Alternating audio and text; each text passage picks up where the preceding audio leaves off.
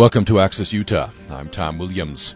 Mayors, companies vow to act on climate even as U.S. leaves Paris Accord. That's a recent headline from NPR. What's your reaction to President Trump's decision to remove the U.S. from the Paris Climate Accord? What will be the economic impact, the environmental impact? What should be done going forward? We're going to talk about this for the hour here on Access Utah. Our guests include in studio physicist Robert Davies. Welcome back to the program. We appreciate you taking the time to be with us. Robert Davies will be with us for the hour, and we're bringing on shortly a representative from the Climate Leadership Council. It's their Senior Vice President, Greg Bertelsen. And Mr. Bertelsen, welcome to the program. Thanks for having me on. Pleasure to be with you. Appreciate you being with us. You can comment right now. Your question or comment, very much appreciated. We really want to know what you think about this. At upraccess@gmail.com, upraccess@gmail.com. We're on Twitter as well, at upraccess, and you can call us to 800-826-1495, 800-826-1495. Let me start on this with Mr. Bertelsen. Tell us first what the Climate Leadership Council is. Sure, Tom, and thanks again for having me on. So the Climate Leadership Council is a global think tank. We are organized with the mission of convening thought leaders and policy experts to find a policy solution to addressing climate change. We formally launched in February of this year with a well-publicized meeting with the White House to present our carbon dividends solution. Our plan was authored by some of the most well-respected members of the Republican Party, some of the most well-respected conservative economists in the country, former Secretaries of State George Shultz and James Baker, former Treasury Secretary Hank Paulson, Gregory Mankiw, and Martin Feldstein, two of the most well-respected economists in the country, came together and developed a plan that's designed not only around the conservative principles of less government and free market principles, but also one that will address the underlying issue of climate change, one that will drive emissions to levels that science tells us they need to go. I want to follow up and hear a little bit more about the plan, but first of all, I want to get reaction from each of my guests here. So first of all, Mr. Bertelsen, your general reaction, the reaction of the Climate Leadership Council to President Trump's decision to withdraw the U.S. from the Paris Climate Accord. Leading up to the decision, we were fairly vocal in our support of the U.S. remaining in the agreement. We continue to believe that it's in the best interest of U.S. businesses, of the country, of workers, of the economy to remain at the table, to be a part of these global negotiations. But moving forward, we believe there's an enormous opportunity that still remains for the country. Whether we remained in the Paris Agreement or exited, as we ultimately did, we were always going to need a policy solution from Congress, from a White House, to develop new policies to address the issue. And that issue remains, that need remains. And so we are now moving forward in an era in which we are no longer part of the agreement, or at least we're headed down the path of no longer being part of the agreement. That will actually take a few years to go into effect. And so now it's time for policymakers to step up and develop a policy for the U.S. that is pro-growth, pro-jobs, addresses the underlying issue, and shows U.S. leadership. This is an issue that we have, frankly, led on in the past. U.S. emissions have been reduced more so than any other country in the world, but we need to build on that progress. We need to build on those efforts. And that's exactly what our plan does. It provides an opportunity for the U.S. to continue to be the leaders in reducing emissions, to go beyond what we have already done, but do so in a way that does not ask the American worker, the American family, to shoulder the brunt of the burden, and does it in a way that ensures our businesses, our manufacturers, will remain competitive, that they will have the certainty that they need to make the investments in new technologies and new solutions that ultimately are going to be what solves this issue. Robert Davies, your general reaction to President Trump's decision? Well, I think I would echo what Mr. Bertelsen just mentioned, is that I think certainly, and most in the climate science community for sure, felt that it was in the best interest of the United States to remain. And I would echo that, and for the U.S. to play a leadership role in moving the world forward and addressing this critical issue of global climate change. So the notion of removing us from the agreement or making moves to remove us from the agreement, I think, was a bad move for the United States, a bad move for the nation, a bad move for everyone on the planet. But I would also argue or reiterate Mr. Bertelson's notion that there are many paths forward, there are many things happening, and this was a very important piece of the puzzle, but not the only piece. Mm-hmm. Mr. Bertelson, you mentioned, I want to follow up with this, you say we should have solutions to this problem, but workers should not bear an undue burden. And so you say your plan would accomplish that. Tell us a little bit more about this carbon tax, carbon dividends plan. Our plan is based on a $40 a ton carbon fee that would be assessed at the entry point of fossil fuels coming into the economy. So when they're mined from the ground or when they're imported from other countries.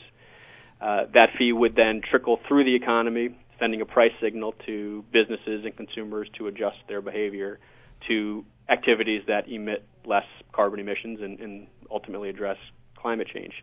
The revenue from that fee, 100% of it, would be returned to the U.S. public, to U.S. households, in the form of a monthly dividend check. So to give you a sense of what that means for the average family, a family of four would receive about $2,200 a year in the form of monthly dividend checks. Now, a really interesting part of our plan, and this has been studied, and there's been a few reports, one of them by the Department of Treasury, shows that 70% of U.S. households would actually come out ahead under our program, and those at the lowest end of the income distribution scale would actually do best. So you've got the carbon fee with the revenues returned to the U.S. public, and then we have programs, mechanisms in place to ensure that U.S. businesses are not put at a competitive disadvantage. Most importantly, with the carbon fee in place, driving emissions to levels that would have put us on path to achieving our Paris target, and on a path to achieving where science says that we need to go to lower emissions. You no longer need the command and control regulatory approach that currently exists, and one that really is just leading to this sort of nonstop era of regulatory uncertainty, in which you have one administration come into office and adopting regulations. In the most recent case, of course, it was the Obama administration with their regulations, only to have the next repeal them. And for businesses, this is a no-win situation.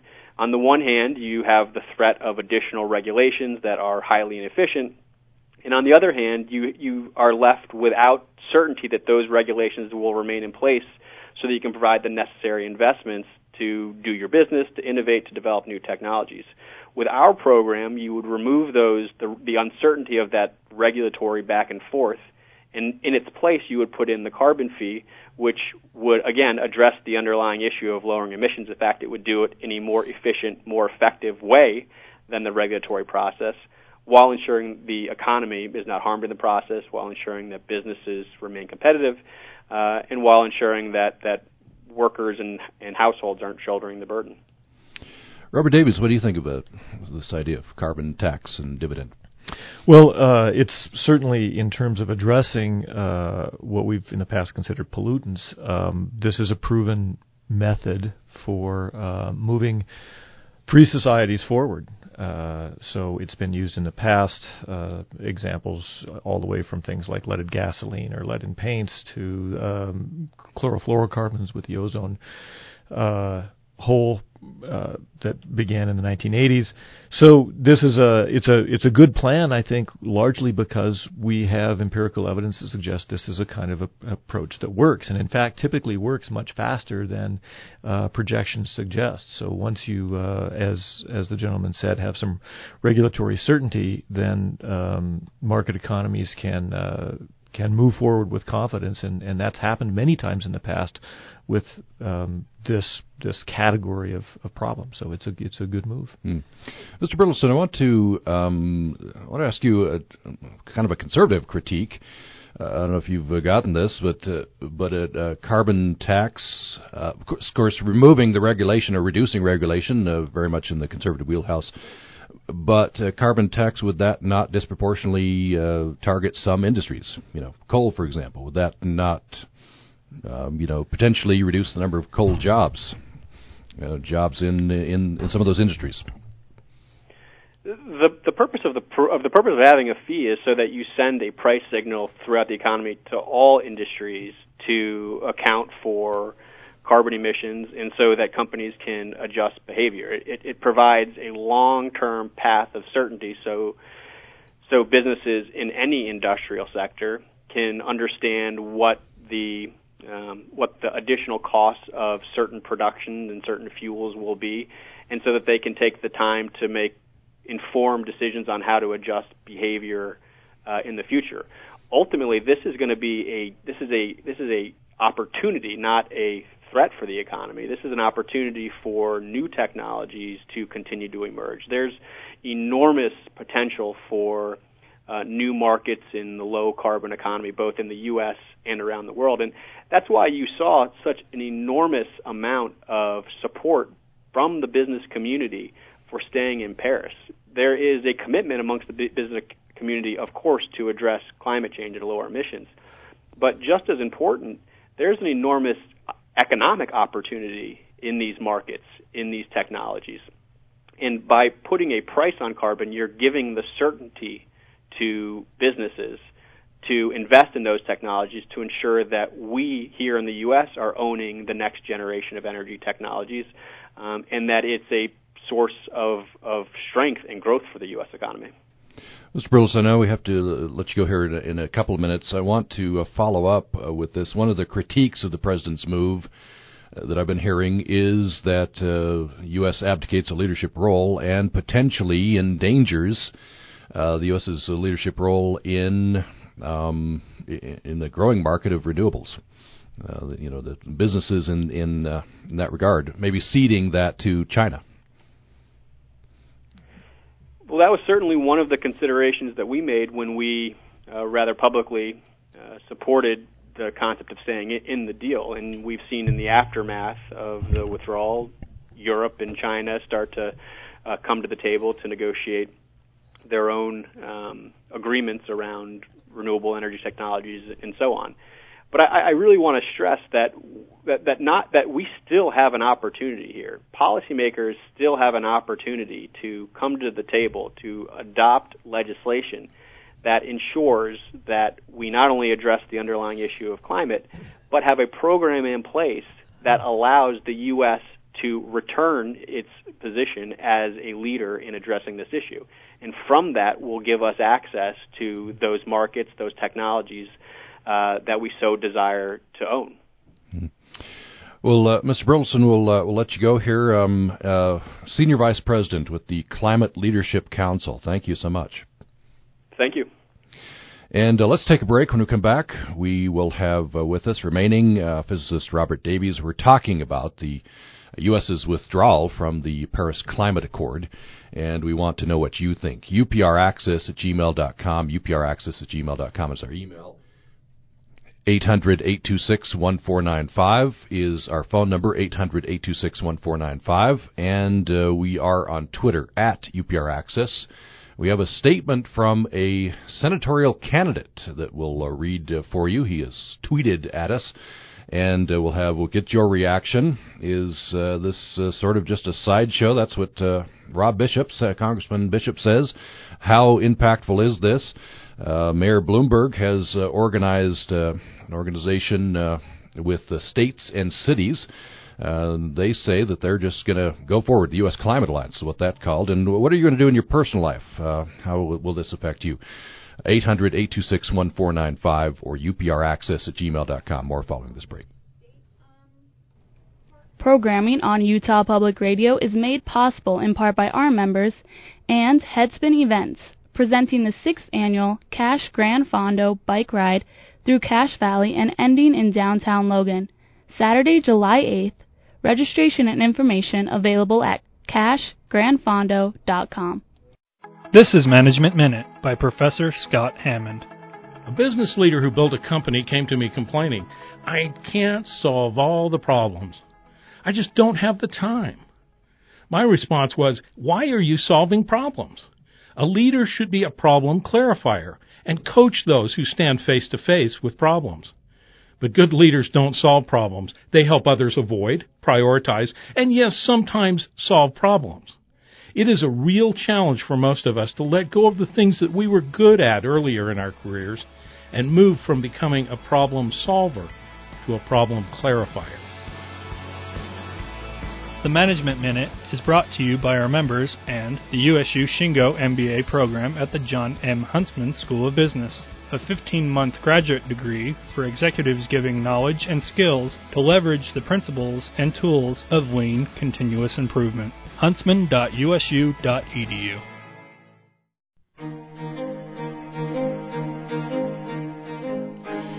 Thanks for listening to Access Utah.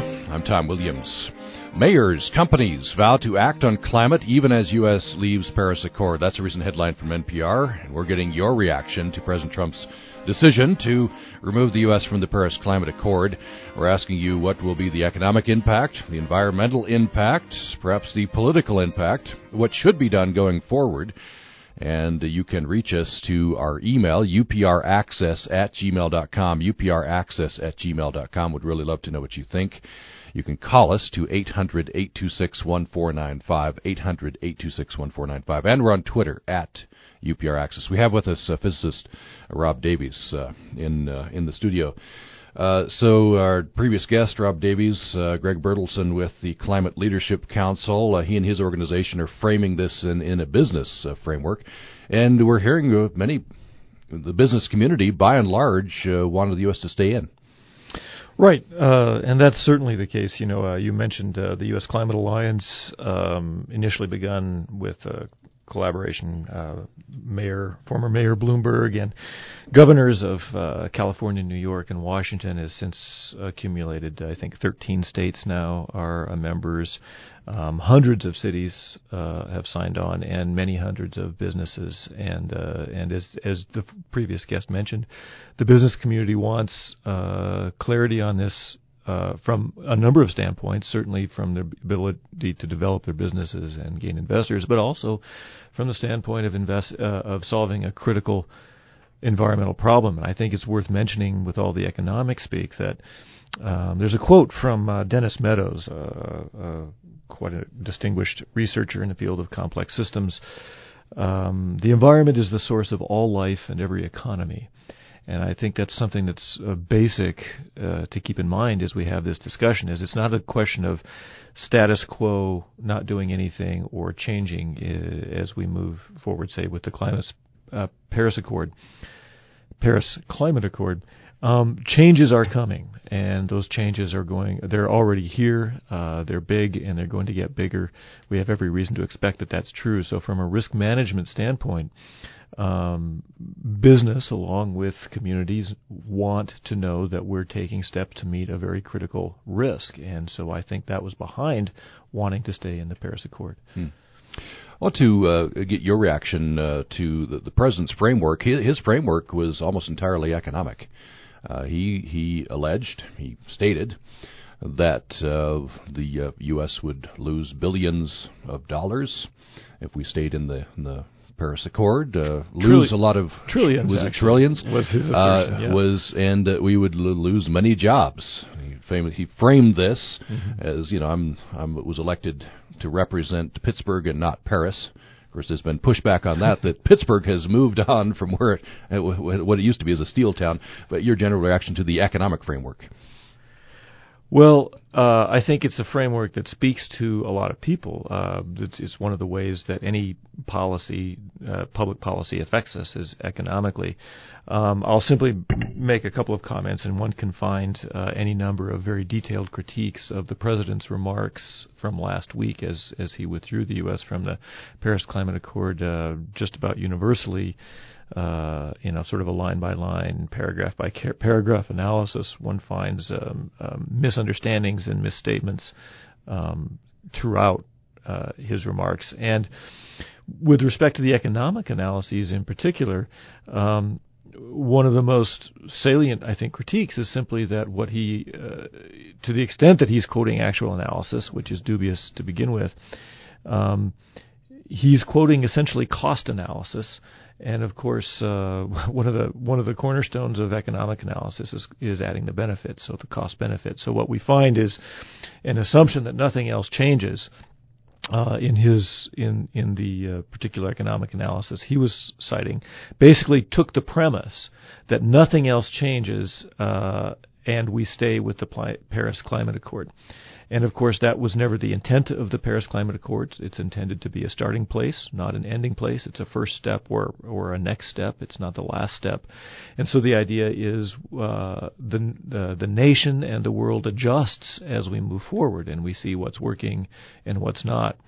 So the premises of the economic analyses that the president was quoting were enormously flawed to begin with, and misstating and misrepresenting the intent of the Paris Accords. And so that as a basis for withdrawing really doesn't hold a lot of water.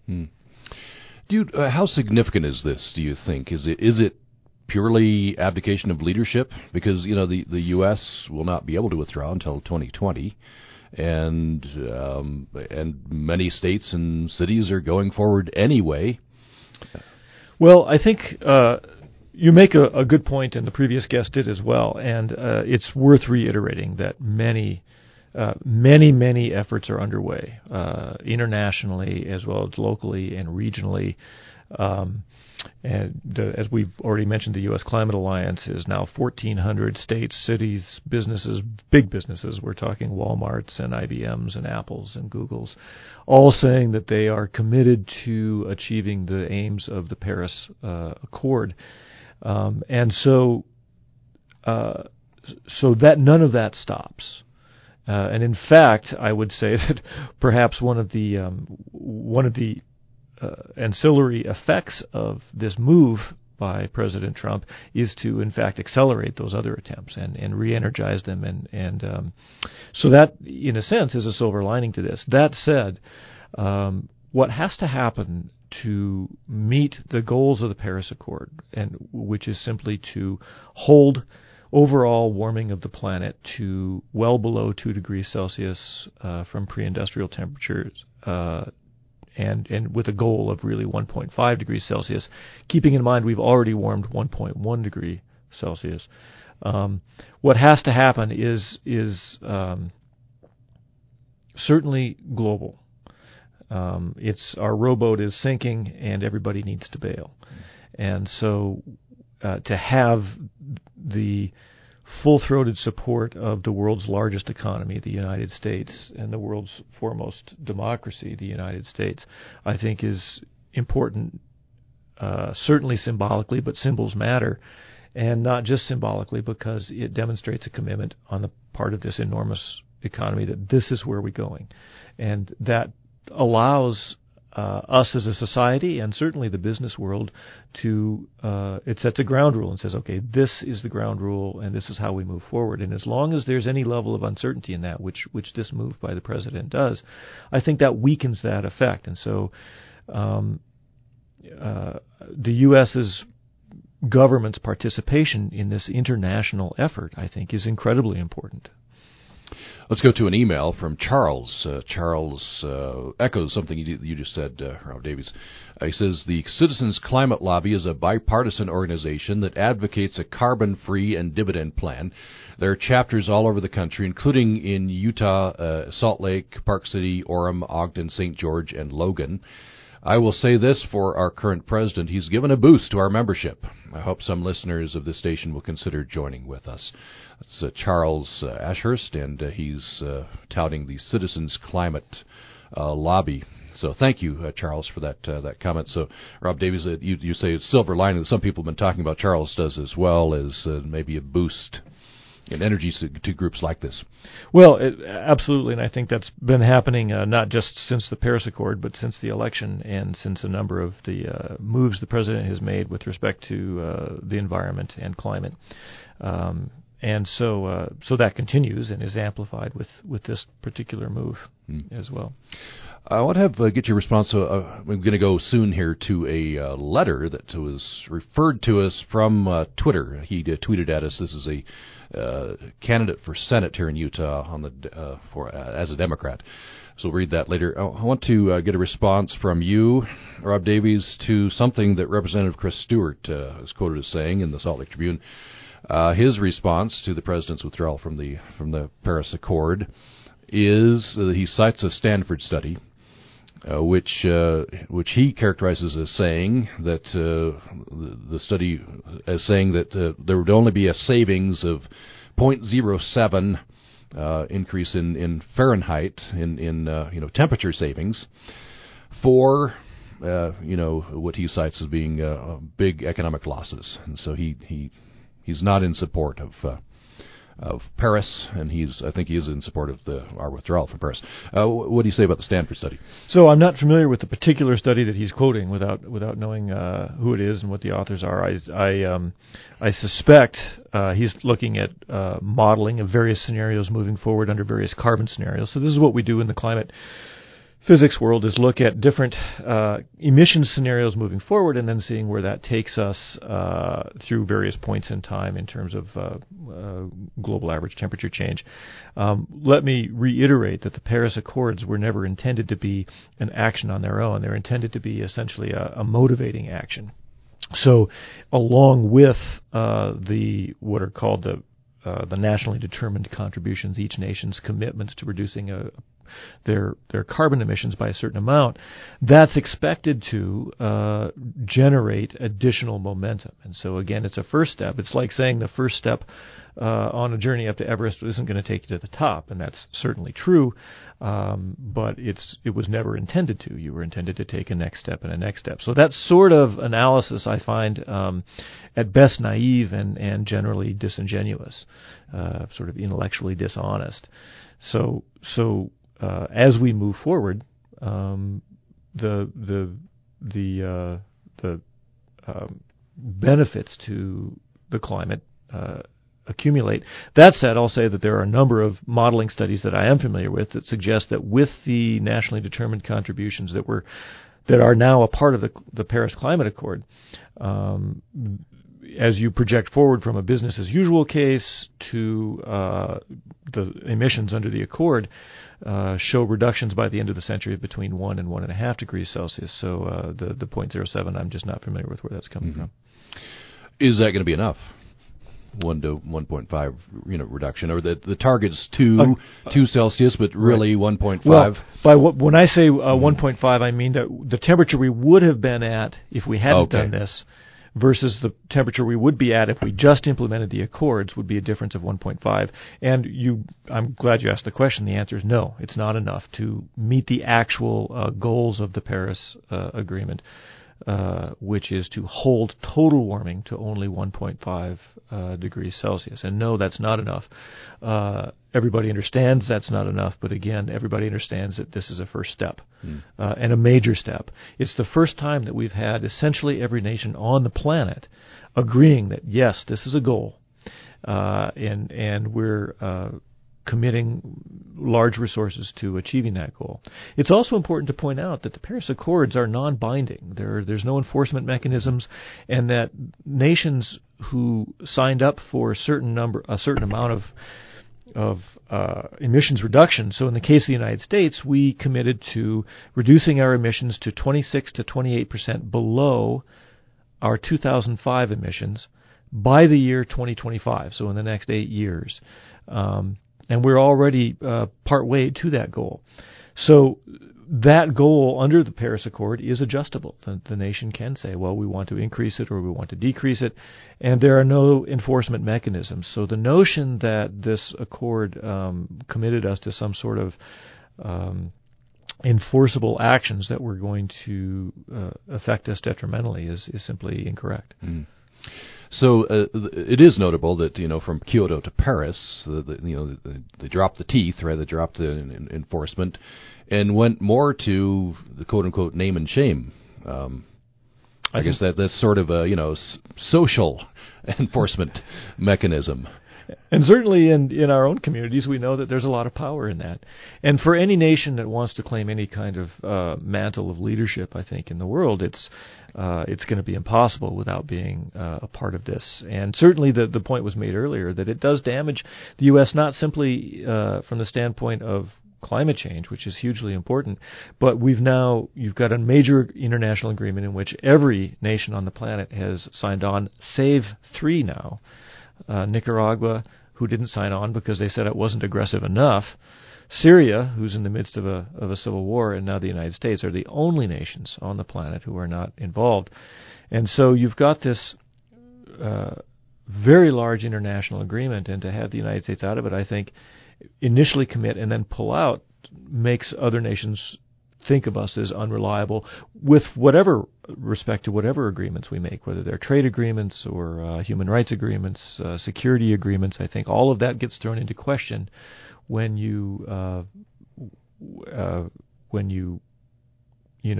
pull back on such a large commitment.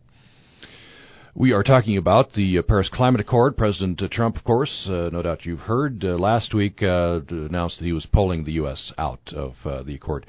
Really, because of the agreement, and I think there's a 1-year waiting period for people who want to, or countries that want to withdraw. It's 2020 before the U.S. really. It's actually, for all intents and purposes, it's a 4-year period before you can officially withdraw. But once again, the notion of withdrawing is essentially nonsensical because it from an international standpoint, because it was non-binding to begin with. I think the more likely reason for doing this is to lay the groundwork for pulling back on the Clean Power Plan, things like auto vehicle standards and emission standards, which are a key part of the U.S.'s plan to meet our Paris commitments. But these are internal policy mechanisms that are not set by the international community or enforceable by the international community. I suspect that's more likely what's going on. The president has made moves to pull back on these other internal policy mechanisms as well. Mm-hmm. Let's take a break. We're talking with physicist Rob Davies, and you can join the program as well. Love to know what you think. Do you join Charles in joining up in organizations? Are you making changes in your personal life? Is this top of mind? Some polls are suggesting that while the public is generally supportive of, believes in climate change, supportive of measures to reduce carbon emissions, that it's not their top issue. And I want to put that out to you. Is this one of your top issues, or is it kind of near the bottom? And I want to hear your reasoning, what you think about this, and your general take on the president's removal of the U.S. from the Paris Climate Accord. And when we come back, I want to talk about California. So it's kind of a sore spot for other states in the West. But California is famously a leader in several areas, including this area. Governor Brown just went to China and signed his state up to an agreement with China. And it's interesting to look at California as a kind of a test case. They have some fairly strict climate laws in place, and their economy is booming. So people on one side use that as a good example. I want to talk about that and some comments from Representative Bishop and from a spokeswoman for Governor Herbert when we come back. More following this break. The 2017 Best of State Awards were announced recently, with Utah State University Extension named as one of the winners for its adult education programs taught throughout the state of Utah, both on and off USU campuses. USU Extension provides a variety of courses covering topics such as gardening, food preservation, financial readiness, and child care. USU Extension shares the Best of State Award with the Western Governors University and the Ogden Weber Applied Technology College. LAX, Los Angeles International Airport, is huge and in the middle of a huge upgrade. Almost every terminal either has been or is underway with a renovation program. I'm Kai Rizdal, the CEO of LAX. We'll have that story for you. The numbers from Wall Street and the rest of the day's business news as well. Next time on Marketplace. Join us tonight at 6:30 on Utah Public Radio.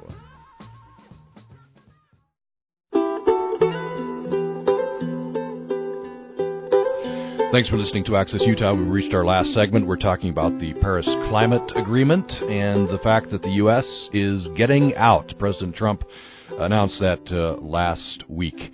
What will be the economic impact, environmental impact? What about you personally? Where does this rank? I've been interested, Rob Davies, to see some polls which suggest that Americans are generally supportive of reducing carbon emissions, generally have a concern about the climate, but that if you rank the issues, it's jobs, it's economy, it's my personal paycheck, it's these things, and then climate generally ranks near the bottom. Well, until recently. Actually, I saw a poll just 2 days ago that put it at number one.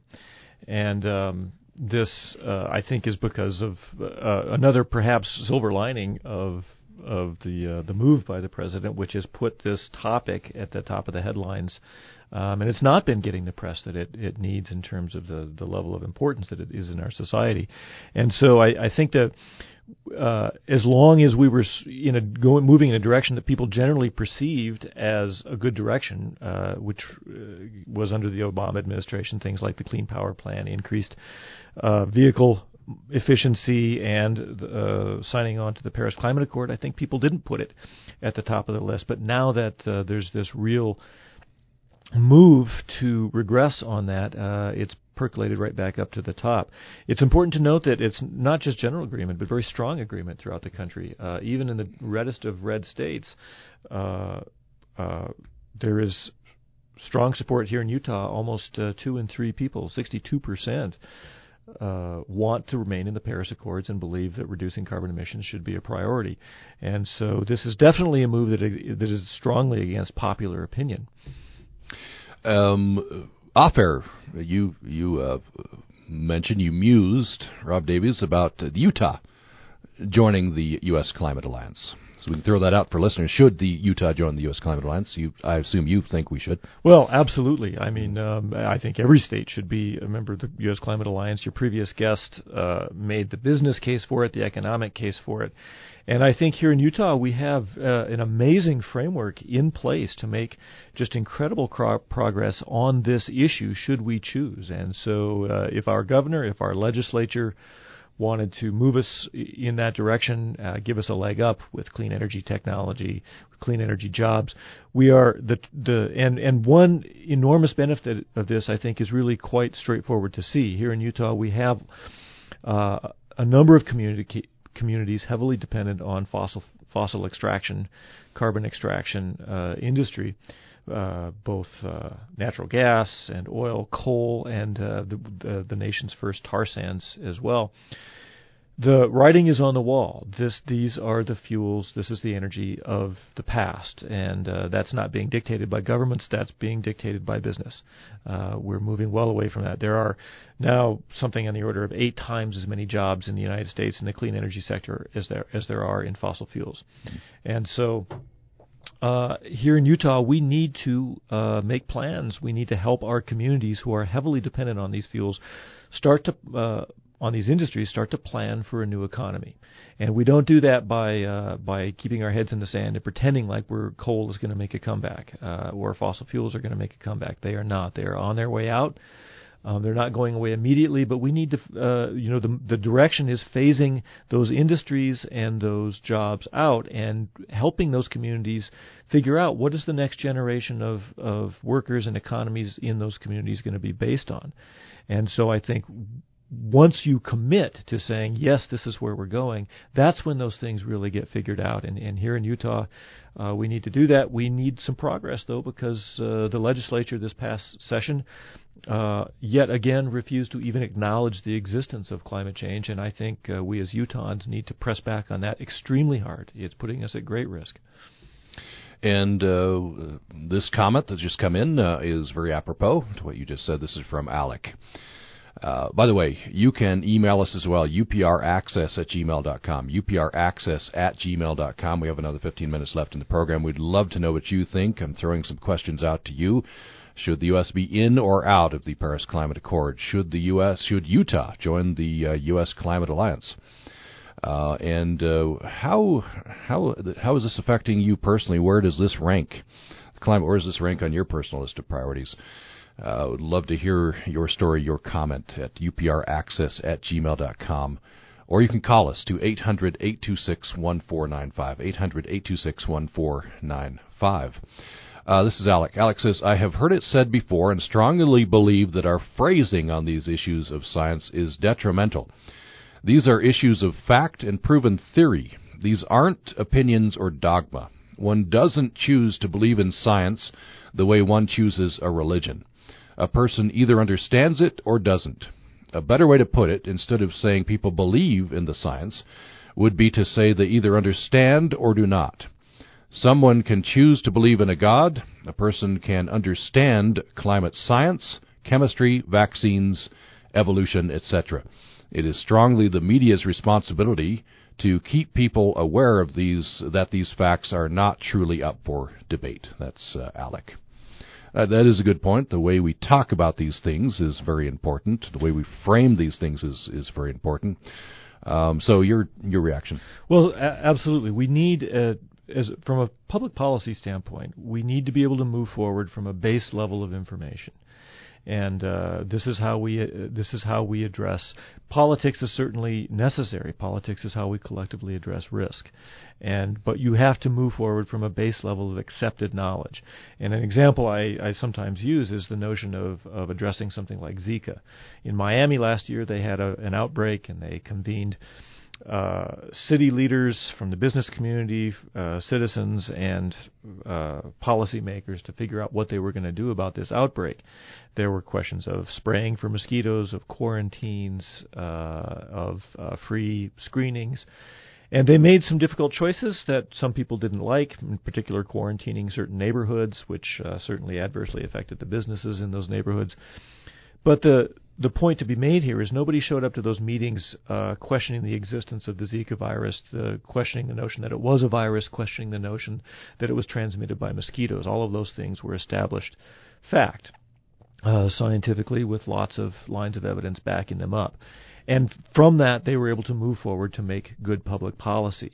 And to the extent that certain members of the community were affected adversely, say business communities, the community could also take that into account in the policy and say, okay, we will reimburse you for some of the losses you've had. That's an example of effective public policy making. And climate change at the moment in the United States, nationally, federally, is an example of quite the opposite, where you can't even get one of the major parties to agree that you've got a particular problem. And you're certainly never going to have a productive policy discussion on solving a problem that one side of the discussion refuses to acknowledge exists. So I want to follow up. Where do you think we are with that, Dr. Davies? To use follow Alex's advice, if a significant number of people in the U.S., and especially in one political party, doesn't accept the scientific consensus, then that's a problem to creating action. So how to bridge that divide, how to make progress? Well, if you look at the polling, we find out that certainly that's true. There is a segment of our society that does not accept this science. There's a whole field of psychology that looks at why it is we choose to believe the things that we do, accept information or not. And without going into that, we'll simply say that the changing minds, that once a topic has been hugely politicized, where people now internalize the answer as a reflection of who they are, of their identity, this sort of identity psychology, can be very difficult. There are strategies for doing that, but I think that before one talks about that, we can simply say that we already have enough people in this nation who understand this is a big problem that needs to be addressed. And I think the game at this point is not so much trying to move the unmovable, but the game is trying to get our political system to start to reflect the actual opinions and attitudes of the population. And so those of us who understand that this is a problem need to really start behaving like it's a problem, and pushing back very hard on our politicians as one aspect of our response, who refuse to accept us. And I think that's certainly true here in Utah. We all need to know who our representatives are, who our state senators are, and we need to push back on those that refuse to accept this as a problem. Let me read this letter. I've been advertising this, and it came in early, so I apologize to Mr. Singer. James Singer is running for Senate. I didn't know that until he tweeted us. So, we have to be careful it's early, right? And it's early. It is very early. We need to. That's true. We're way out, aren't we? The same time, we need to give all people equal coverage. So, if you're running for an office, you are welcome to tweet at us as well. So here's what James Singer says. Statement on the Paris Climate Agreement. Dear friends, today President Trump let down Americans and our neighbors across the world when he decided to pull the United States out of the Paris Climate Agreement. These actions prove that he's unwilling to do the minimum necessary to protect the ecological safety of the planet and the people who inhabit it, the generations who will come after us. Global climate change is a very real issue for humanity and is something we cannot postpone addressing any longer. As I learned of the President's decision to retreat from the battle of climate change, I thought of my indigenous brothers and sisters across the world who feel the effects of climate change first and hardest and who stand on the front lines resisting. There is no reason why in 2017 we do not have environmental sustainability and tackling global climate change as central tenets in how we govern and make policy.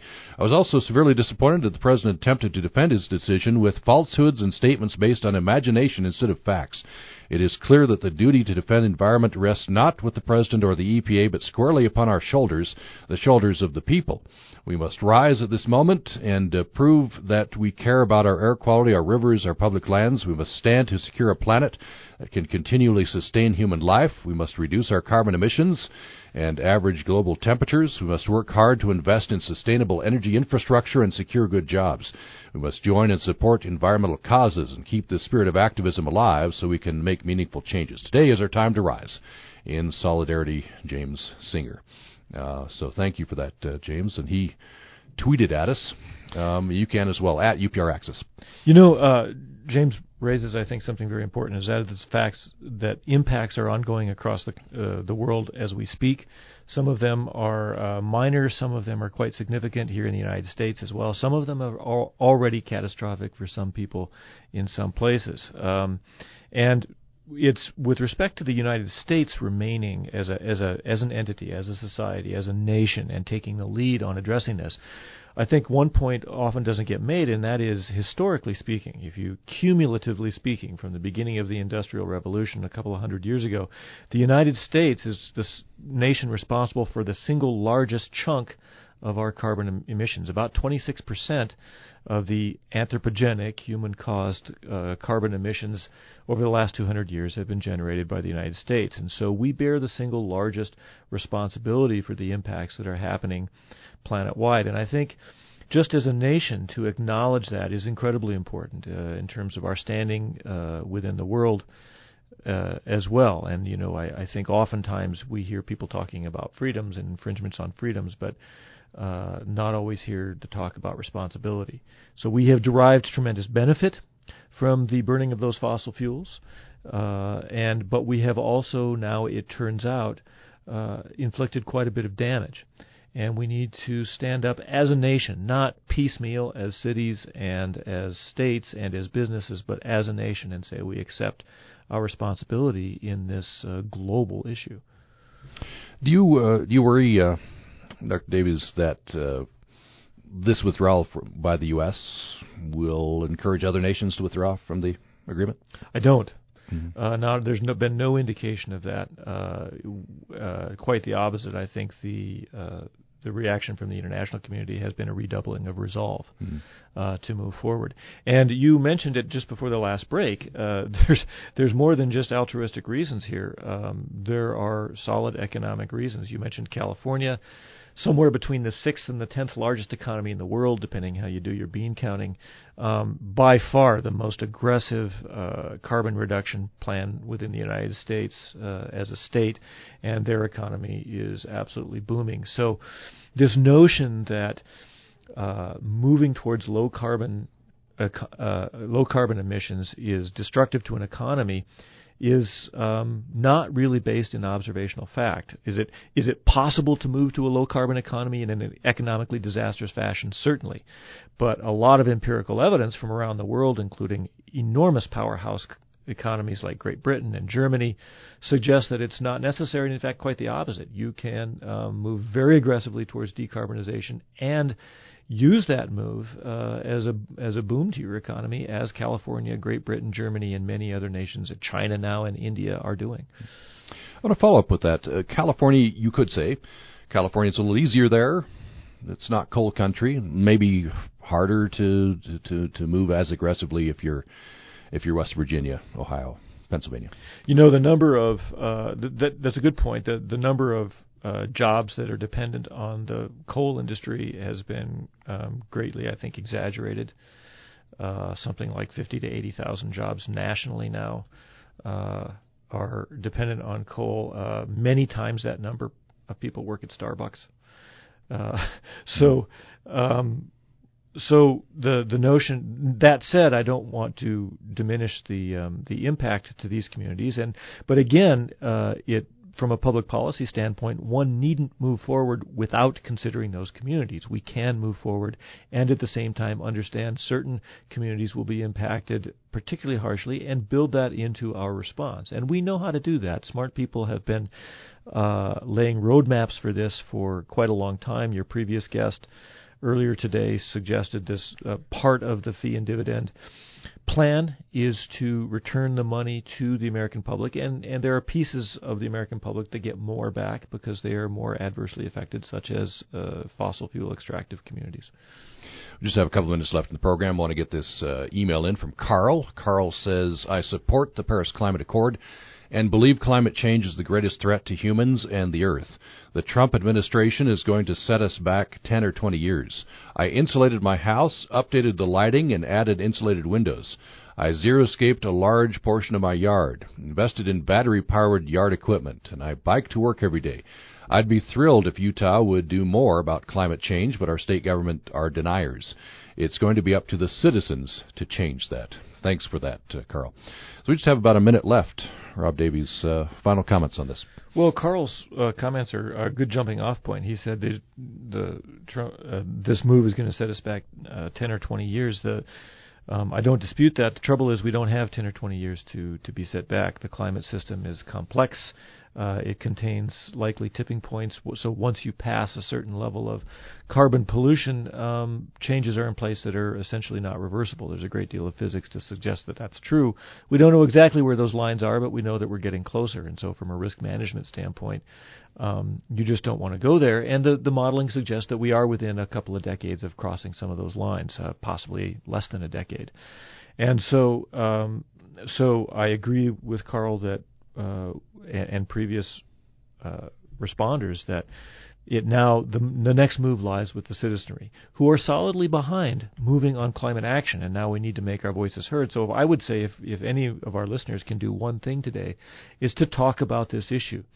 We need to talk about it with our friends, with our colleagues, with our families, certainly with our policymakers. There are all of those moves that we make inward, such as Carl suggested, but we also have to make moves outward. This is a societal problem that needs to be solved collectively. Rob Davies, physicist here at USU, has been with us in studio, and we've had previously Greg Bertelsen, Senior Vice President with Climate Leadership Council. Thanks, Dr. Davies. Thank you, Tom. Appreciate it. Hope you'll join us tomorrow. We'll be asking you what your summer plans are, giving you some suggestions. Our summer preview program, that's tomorrow. Thanks for listening today.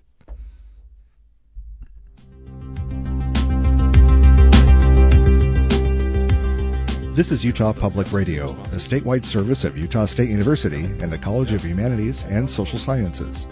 KUSR Logan, KUSK Vernal, KUSL Richfield, KUST Moab, KCEU Price, and KUSU FM Logan, also heard online at upr.org.